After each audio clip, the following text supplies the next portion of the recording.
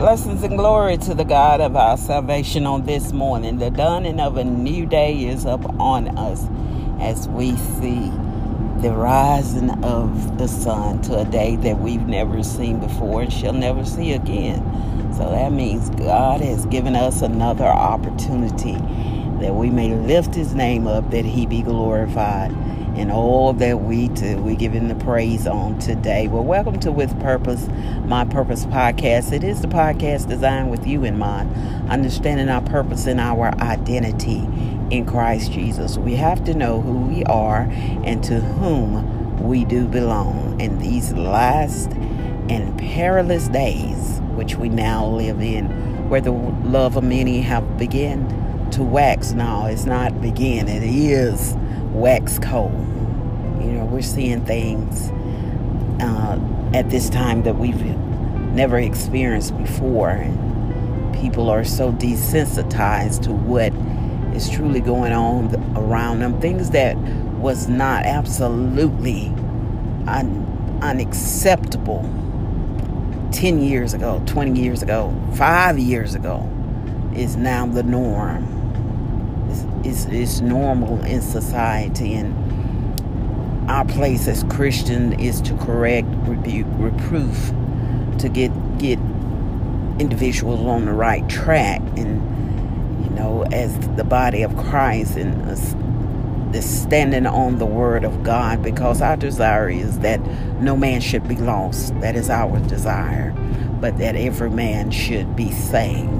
Even though the word says that the devil has his selected people that have turned their back on God, but it's still our desire that every man should be saved. So what do we have to do?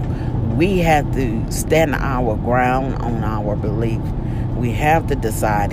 We cannot be lukewarm, as in the book of Revelation, the Lord talks about that. We're neither hot nor cold. He's going to spew us out of his mouth because we are lukewarm Christians. But we have to decide. We have to make a decision where we will stand. And we have no other choice but to stand on the word of God. And if we love people the way that we say that we love people, and we're declaring that we will do the work, the will of God, then we must absolutely begin to have conversations. Walk upright in a world that is constantly being twisted and turned, and in a place where people don't know right from wrong anymore. And even if they do, sometimes they choose to do wrong because of the society, the environment that they're in, to fit in. They don't want to be outnumbered. They don't want to stand alone. But as Christians, especially you seasoned Christians, that it comes a time when you're going to be all by yourself on your opinions, on the decision you make. So your faith has got to be so rooted in the word of God and in God that you're going to stand. And he said you're like a tree that's planted by the water, and a tree that is planted by the water, the roots they run deep, have much nutrients. Even if you're standing alone, so when the storm comes, you're able to sustain. But God did not create you to fit into the crowd. He created you to be a stand out, and one that would be bold enough to stand on his word. So as you go through these battles, these trials, these tribulations, it's strengthening your endurance to be able to stand. But his word is like living water, and that is what you're rooted in. The word of God is what gives the increase, the growth, the maturity to get you to a place where you need to be in him. Now, God will surround you with people that will help pray with you and give you that endurance and that encouragement, that confidence, to give you a word when you need it. He'll surround you with those kind of people. But then there comes a time when you just have to stand on your own. And he's preparing you for that, for such a time as this. But be able to position yourself to be able to tell the people the truth that would give them encouragement to come out of whatever it is that they're dealing with.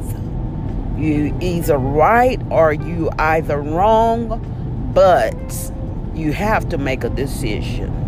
Don't waver back and forth. That is confusion. The word of God is always right. It will always win out. The word of God will not fail. He said, before his word shall fail, heaven and earth shall pass away. So if the word of God said it, believe it, stand on it, feast on it.